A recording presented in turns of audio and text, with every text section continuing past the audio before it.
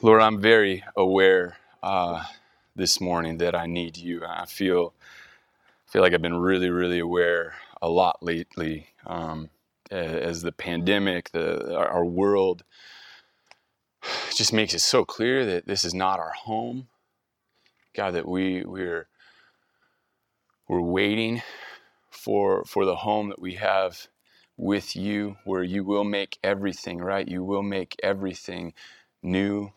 Jesus, I thank you for the salvation that you have made possible by your blood. Lord, I thank you for your word that you have given us. And I pray, Lord, as I try to communicate about your word, to teach your word, God, would you open up our hearts and our minds? Spirit, we need you to be our teacher as we're in this passage today, as you're calling us to be different than we are naturally. Would you grow us in holiness, Lord? It's in your name we pray. Amen. Well, we are in 1 Peter, if you want to turn your Bibles there. I heard a story about a young man whose dad worked at a college in Illinois. He loved going to work with his dad when he could, and he'd go into his dad's office, and one year in the fall, he noticed this student. The school was set on this river. The campus is on this river, and he noticed this student that day after day, he was there feeding these ducks. And he seemed like he wasn't just interested in ducks, like he loved these ducks. And he noticed this each and every day. He was there every morning. Sometimes in the afternoons he would come as well. And then as winter came, obviously it's different than here. It gets really, really cold. And that river, parts of it along the side, it would freeze up. Sometimes across the river, it would freeze over the top. And this young man not only came out to feed the ducks, but through the winter, each and every morning, he would break the ice for these ducks. I mean, essentially, he was providing what these ducks needed every morning. And he finally asked his dad, he's like, "Dad, do you know anything about that guy? Like, what's he doing? What's his thing with the ducks?" And he said, "Yeah, he's a new student. He just came back from the Vietnam War at this point." This is obviously years and years ago.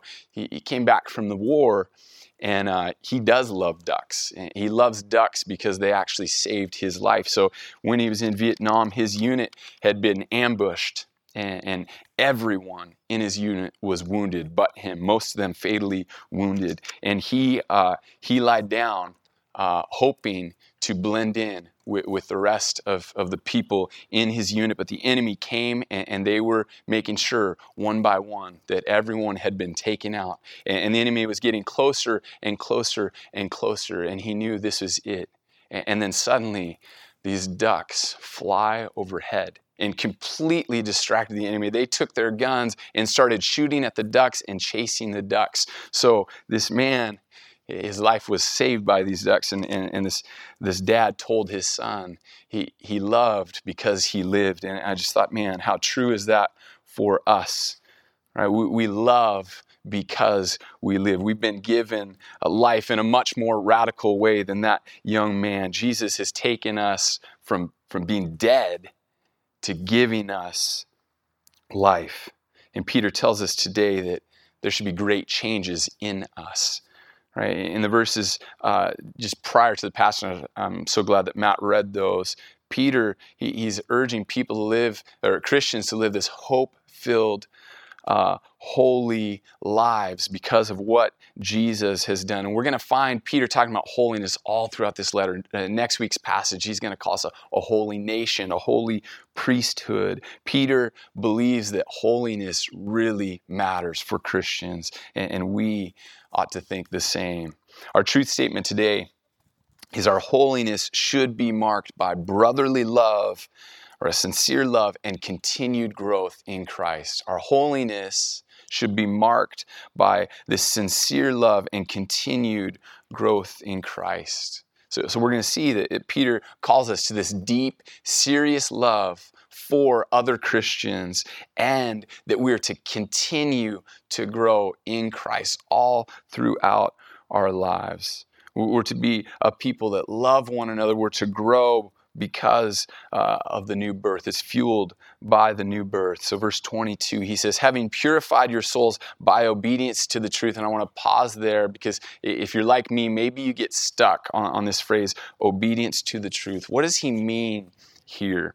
Is he talking about obeying the law? Is this list of things that we need to do? Because that feels legalistic to us. We remember, though, the law, Jesus summed it up, love the Lord your God, right? With all your heart, soul, mind, and strength. Love people as yourself. So it doesn't make sense that would be what he's talking about. We can't purify our souls by this obedience to the truth by loving when that's what it is.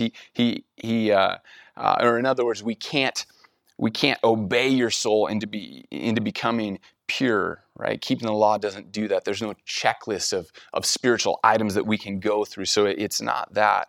So what is this obedience to the truth? Well, the truth, I think the passage makes clear, and Peter makes clear throughout the letter, the truth is the gospel. In verse 25, if you look, it says, and this word is the good news that was preached to you. So this obedience is believing in the gospel. It's placing our faith in the truth of the gospel, that we needed Jesus to die for our sins so that we could be reconciled with God. It's God who causes us to be born again, which he'll say in a moment in the passage. But this obedience to the truth is the heart that responds in faith to the message of the gospel. So if you've trusted in Christ, this is you. Right? This has happened. You're obedient to the gospel by trusting. You believe, and your life is changed, forever changed.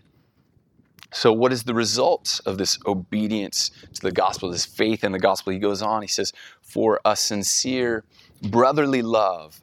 And then he says, love one another earnestly from a pure heart. Right? We're to love one another, and this isn't shocking to us that we should have a sincere love, the kind of love that we would expect siblings to have with one another. And maybe if you're a kid, maybe you don't feel like that's a great example of love. But as you grow up, I hope that you will have this deep, intense love for your sibling. This is what Peter expects. And when you come to Christ, it's supposed to be coming into a family that you're joining. Now, maybe you've heard someone that's disenfranchised with the church. Maybe they've been burned by the church. They'll say something like, I love Jesus, but I don't love the church. And that's been a trendy phrase, for years and years now. Say, I love Jesus, but I can't get with the church. I don't love the church. And at first, maybe, it's kind of intriguing. It might sound a little edgy, maybe even cool, but it doesn't fly. Right? If you think about it, it doesn't make any sense. Like, let's pretend someone came up to me after the sermon or after the service today, meeting for the first time, and they say, Greg, man, thank you. That really helps me today. When you get into the Word, there's something about you that's just really, really helpful. In fact, Greg, man, I love you as a brother in Christ. And this person just goes on and on and on. Like, Greg, I just feel like we're kindred spirits. We connect. And then he says, but you know what? I met your wife. I'm not so into her. Okay, like you, Greg, yes. Lindsay, yeah, I don't know. How do you think I'm going to respond to that? Right? That's my bride. Okay, so you can't think that you and I can be good, and yet you don't like my bride, and we're going to be good, right? I'm not going to say, yeah, let's go get some coffee later and hang out, or let's go fishing. No. Man, that doesn't work. The church is the bride of Christ. So saying, I love Jesus, but not the church, that might catch our attention for a minute. That might sound cool, but it doesn't make any sense, right? Yes, the church is made up of believers, and we all battle sin. We all have our rough edges that God is slowly changing. He's refining us. But we have to love the church. We have to love fellow believers. So I ask you, do you love the church? Do you love God's people? Do you love your brothers and sisters in Christ? Are you committed to them? Are you committed to your church? And know this, if it hasn't happened yet in your church experience, you will get hurt by people at church, right? It may be by leadership at a church, maybe by people that you're in a small group with. In some way, you'll get hurt, you'll get offended, you'll be wronged by brothers and sisters in Christ, and yet we're commanded to have the sincere brotherly love. The holiness that God is working in us should result in this deep, deep love for other Christ followers. And this is of such importance that Peter, in chapter 4, verse 8, if you want to flip over there, he says, above all, keep loving one another earnestly, since love covers a multitude of sins. Right? Above all. He's saying, this is big. What I'm about to say, this is really big. I mean this. You need to love one another earnestly. And Christ followers, people who are obedient to the truth of the gospel, right? By trusting in Christ, we're to love our brothers and sisters in Christ. And I know probably someone's thinking, but what about Christians that get on my nerves? And I know this doesn't happen here at our church, but just in case someday you have to move to another state and find a new church, you might have to deal with this, right? Even Christians that are different than you and me, Christians that maybe get under your skin, Christians that do some things that irritate you, we're to have a deep love for them.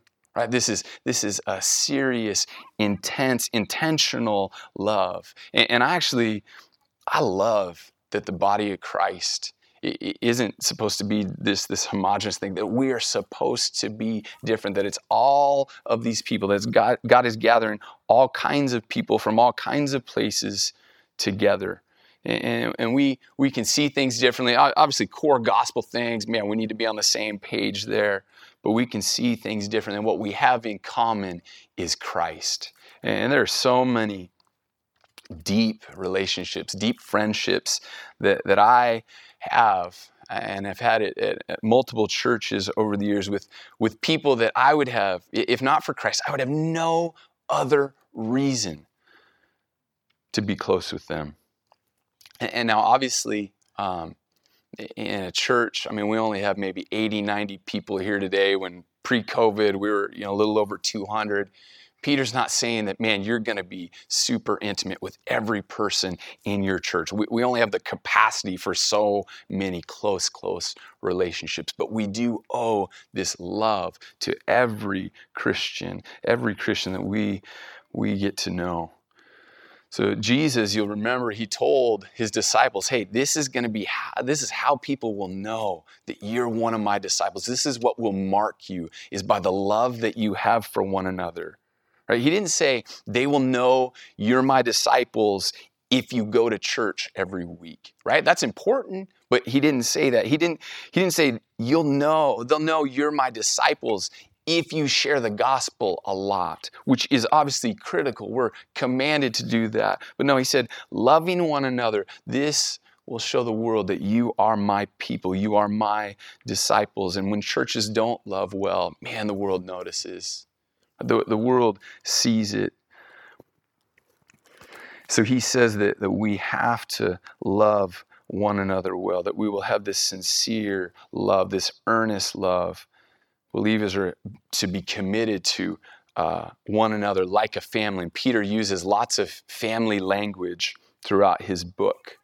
Right? He says brotherly love here. He'll call us children. Later in the passage, he talks about newborn infants, and we're supposed to love each other like a family. Right? There's a commitment to a family, and maybe your family experience, maybe your family is not that close, but you know what I'm talking about. You know, families that just love each other really, really well. So I wonder, do you come to church, if this is your church, or if you're visiting with us today, when you come to your church, do you come as if it's a family gathering? And I know, especially when you're newer to a church, it takes time right? It takes time to feel like you're a part of the family. But do you come to a Sunday or maybe a community group or youth group or Bible study? Do you come and view this as your family that God has given you? Right? This is my family. These are my brothers. These are my sisters in Christ, and I owe them the debt of love because of what Christ has done in me. And certainly one implication of a sincere brotherly love is that you're really involved in your church. Right? We live in this consumer culture, and it goes really against what the church is to be like, how the church is to function. Matt and the students last week pointed out that each member of the church, each member of the body is key, which means that each member is to be active in their church. So if Harvest is your church, or if you're part of another church and you're visiting with us today, are you actively playing a part in your church? This is part of how we live out the sincere brotherly love. I wonder if you just show up to church, right? Or do you actually have contact with other people in the church outside of Sundays? I know this is challenging right now because of COVID, but when's the last time you had a meal with someone else, another brother or sister in Christ, or did some activity together? We're to love our brothers and sisters.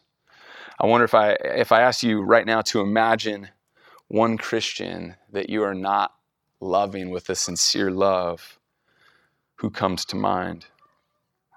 I'd encourage you to spend this week talking with the Lord about that. Talking with the Lord about the Christians that you just have a hard time loving.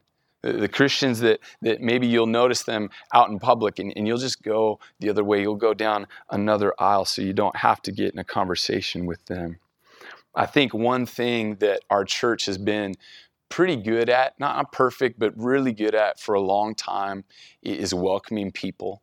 Right? I remember my first Sunday here, I couldn't believe how many people welcomed me. And I thought that maybe it's because they heard I was applying for the job of youth pastor, so they just wanted to be super nice. But as I've watched our people over the years, man, we're a pretty welcoming church. I mean, I'm not saying people don't slip through the cracks, but we do a pretty good job of that. And I think it's so much more important now, right? It's hard going to a new church. Right?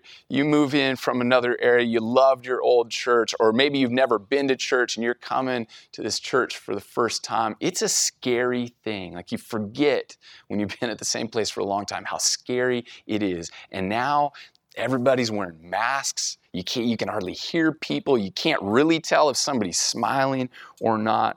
Oh, it's so critical that we're welcoming, that we're a loving body. I heard somewhere, or read somewhere, that the average visitor to a church needs to make 7 connections in the first 2 weeks in order for them to have a chance at sticking at that church, at landing at that church, right? They need to have real conversations. People need to try and learn their names, maybe invite them to sit next to them, tell them, things about our church.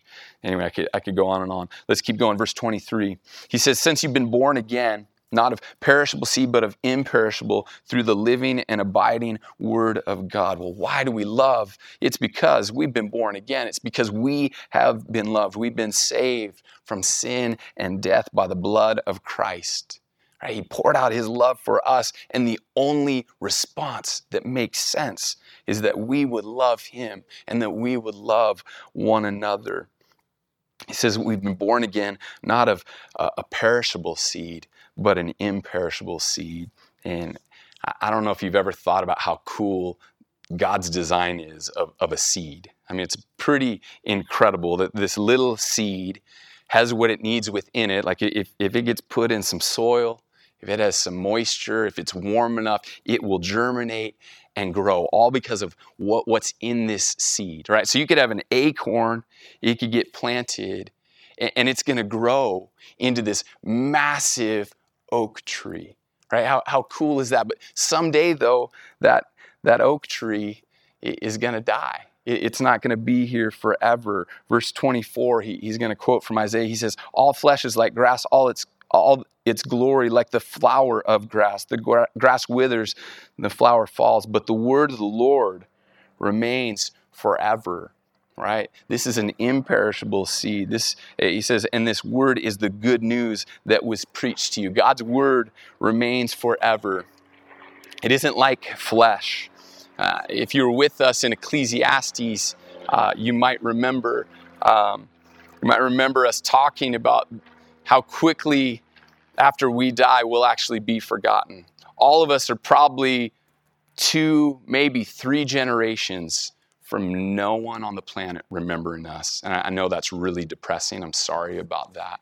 But we're not that big of a deal, right? We're going to have maybe get 70, 80 years, maybe not, maybe way less than that. And then our life here is gone. Now, if you know Jesus, there's life forever, right?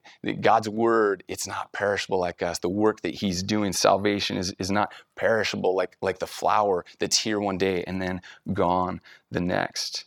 I love that it's called the good news. I don't know if you thought how interesting it is that it's called good news, because normally news is something that is new, right? I wouldn't ask someone after the service, hey, did you hear the news about Pearl Harbor? And they would think, well, no, I didn't. Like, what's the new discovery? And I would tell them it was bombed. And they would say, Greg, that's not news.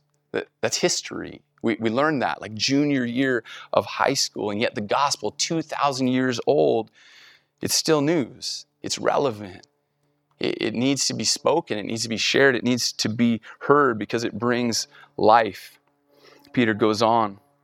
Verse 1 of chapter 2, he says, so put away all malice, all deceit, hypocrisy, envy, and all slander. And you notice that all these kill relationships. When these are in churches, man, relationships are deteriorating. And the ability of the church to be on mission, to make disciples to the glory of God is greatly hampered. It is taken off track. He says, don't have malice. Don't deliberately want ill will. Don't deceive. Don't be a hypocrite. Don't be envious. Don't slander people. Peter says, don't do these things. Right? You have been changed. This is not how you relate. Holiness does not look like this. Christians are to put these things away. Kind of like dirty clothes, right? Maybe you go outside to work in the yard and it's a day like this and you get hot and sweaty and maybe you're digging in the dirt. You get dirt all over you and grime and gunk. You're not going to come inside, or at least I'm not going to come inside and then sit on my couch. Like I'm nasty. No, I'm going to take off those clothes.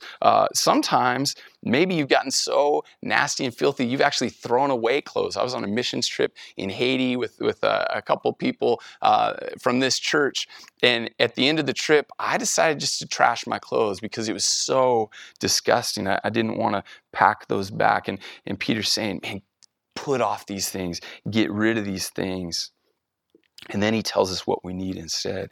Verse 2, he says, like newborn infants, long for the pure spiritual milk, that by it you may grow up into salvation, if indeed you've tasted that the Lord is good. So what is this spiritual milk? A lot of translations say it's the Word of God. And think about what the Word reveals to us. Right? It reveals to us the good news that we aren't stuck in sin if we trust in Christ, if we believe in Him. The Word reveals to us who God is, that God is compassionate, that He's this loving Father. It helps us to know that He's good, that He's full of grace and mercy, that He is kind. And without the Word, you can't know these truths about God. In verse 23, like we read, it makes it very clear that we're saved through the living and abiding Word. No one is saved because someone's nice to them. Right? That might open the door for gospel words to be shared, but we aren't saved because of super nice Christ followers. No, we're saved through the Word that God gives. And we know God through His Word. And yet, it's hard for us to get into His Word. My guess is almost every one of us here struggles. Now, we might have seasons where we just love being in the Word, but for the most part, when I talk to Christians, it's hard. right? We call it a discipline for a reason. Did you know that on average, it would take most people about 71 hours to read the Bible? A whole Bible in 71 hours. That blew my mind when I found that. I just thought it'd be way longer than that. So in comparison, Office fans, the whole Office series is 74 hours. And if you binge watch that, you can read your Bible, all right? You can listen to the Bible, certainly in 71 hours. Actually, our brains can take more and we can process more from what we hear. I think we speak about 125, 150 words an hour.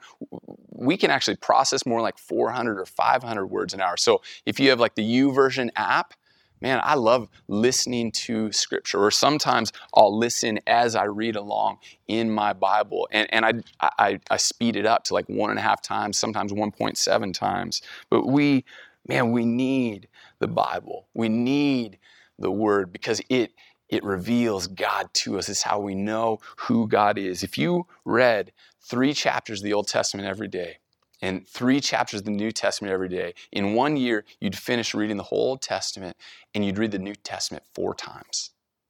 Like just 3 and 3. That's not that much. Like we can do that, right? We have no problem binge watching a series on Netflix or Amazon Prime.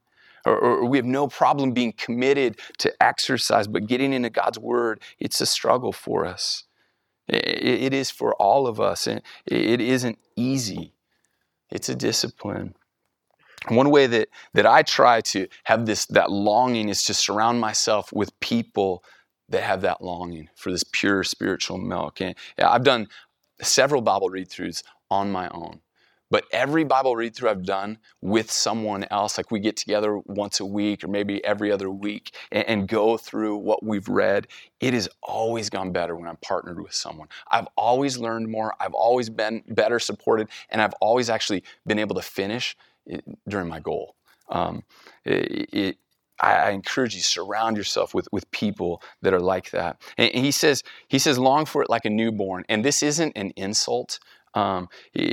Like Paul, right? He says, you should be eating meat and you're drinking milk, you baby. I mean, that's not exactly how he said it, but Peter's not saying it like that, right? He's not insulting us. Peter's saying, what he's saying here is a positive thing. He's giving us a positive image here. He's saying that we should long for this spiritual milk like a newborn longs for milk, right? When a baby wants milk, man, you know it pretty quick.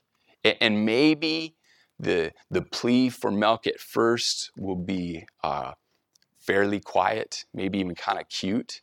But if they don't get what they want, it gets loud really quick. And everyone in the house hears. Maybe people outside of the house can hear. And moms, you can testify to this. It's not just like once a day, right? Twice a day, 3 times. No, they want it day and night. Like if they're not sleeping, it seems like what they want is milk. And Peter says this, it should be like that for us. Right? Man, we should want to grow. We should long to know God, longing to be more and more like Jesus. And it's interesting that Peter, he's commanding us, he's telling us to long for this, to desire it. To me, it comes across as odd that God can command us to desire or long for something, right? It doesn't seem like a longing works that way. Now, if someone came up to me and said, Greg, long for sushi, there's a chance, like I like sushi, but I might not feel like sushi today. So maybe the power of suggestion could get me to want sushi, but today I actually want pizza. It's interesting to me that God commands this longing. But do you trust that God will give you what you need for what he commands you to do? Think about the lame man that Jesus healed, right? He said, get up and walk. The lame man could have said, are you kidding me? I haven't been able to walk my whole life. You're telling me to do something that I don't have the ability to do. And I wonder how often maybe we don't actually say those things to God, but that's what we believe. That's what we think. Right? We think things like, yeah, there was a time when I loved reading my Bible, or like the psalmist says, as the deer pants for the water, so my soul longs after you. There was a time, but God, it's been a long, long time since I felt that way. God, how can you command me to long for spiritual milk again? Do we trust that God will give what you need for what he commands? Do you trust that God says, don't live like you used to, and instead live this holy way? God knows that our old way of wiring was to desire these old things, but God, by his Spirit, rewires us. Do you trust that? Or are you stuck believing that God cannot change in you what's been a part of you for so long? That would take a miracle. Yes, it would.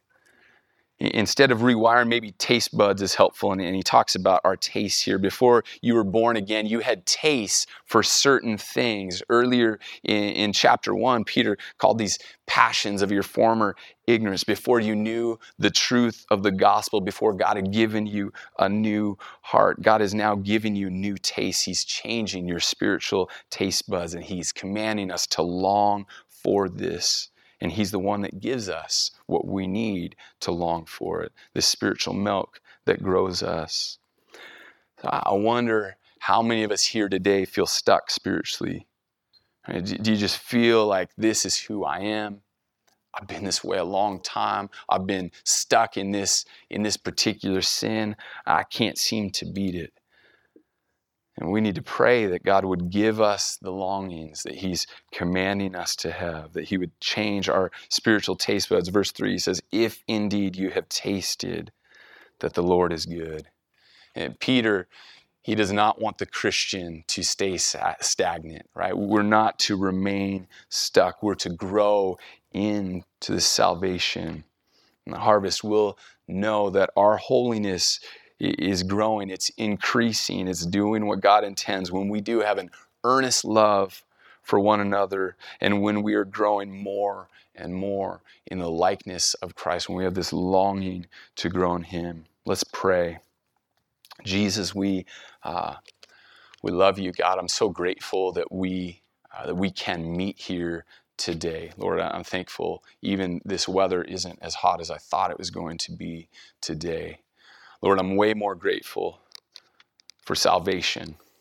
God, that you sent your son to die for us so that we could be forgiven of our sins if we would place our faith in you, if we would repent of our sin and turn to you, Jesus.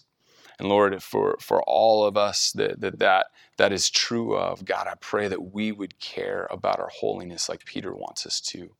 And Lord, I pray that our lives would be marked by this brotherly love, this sincere, earnest love.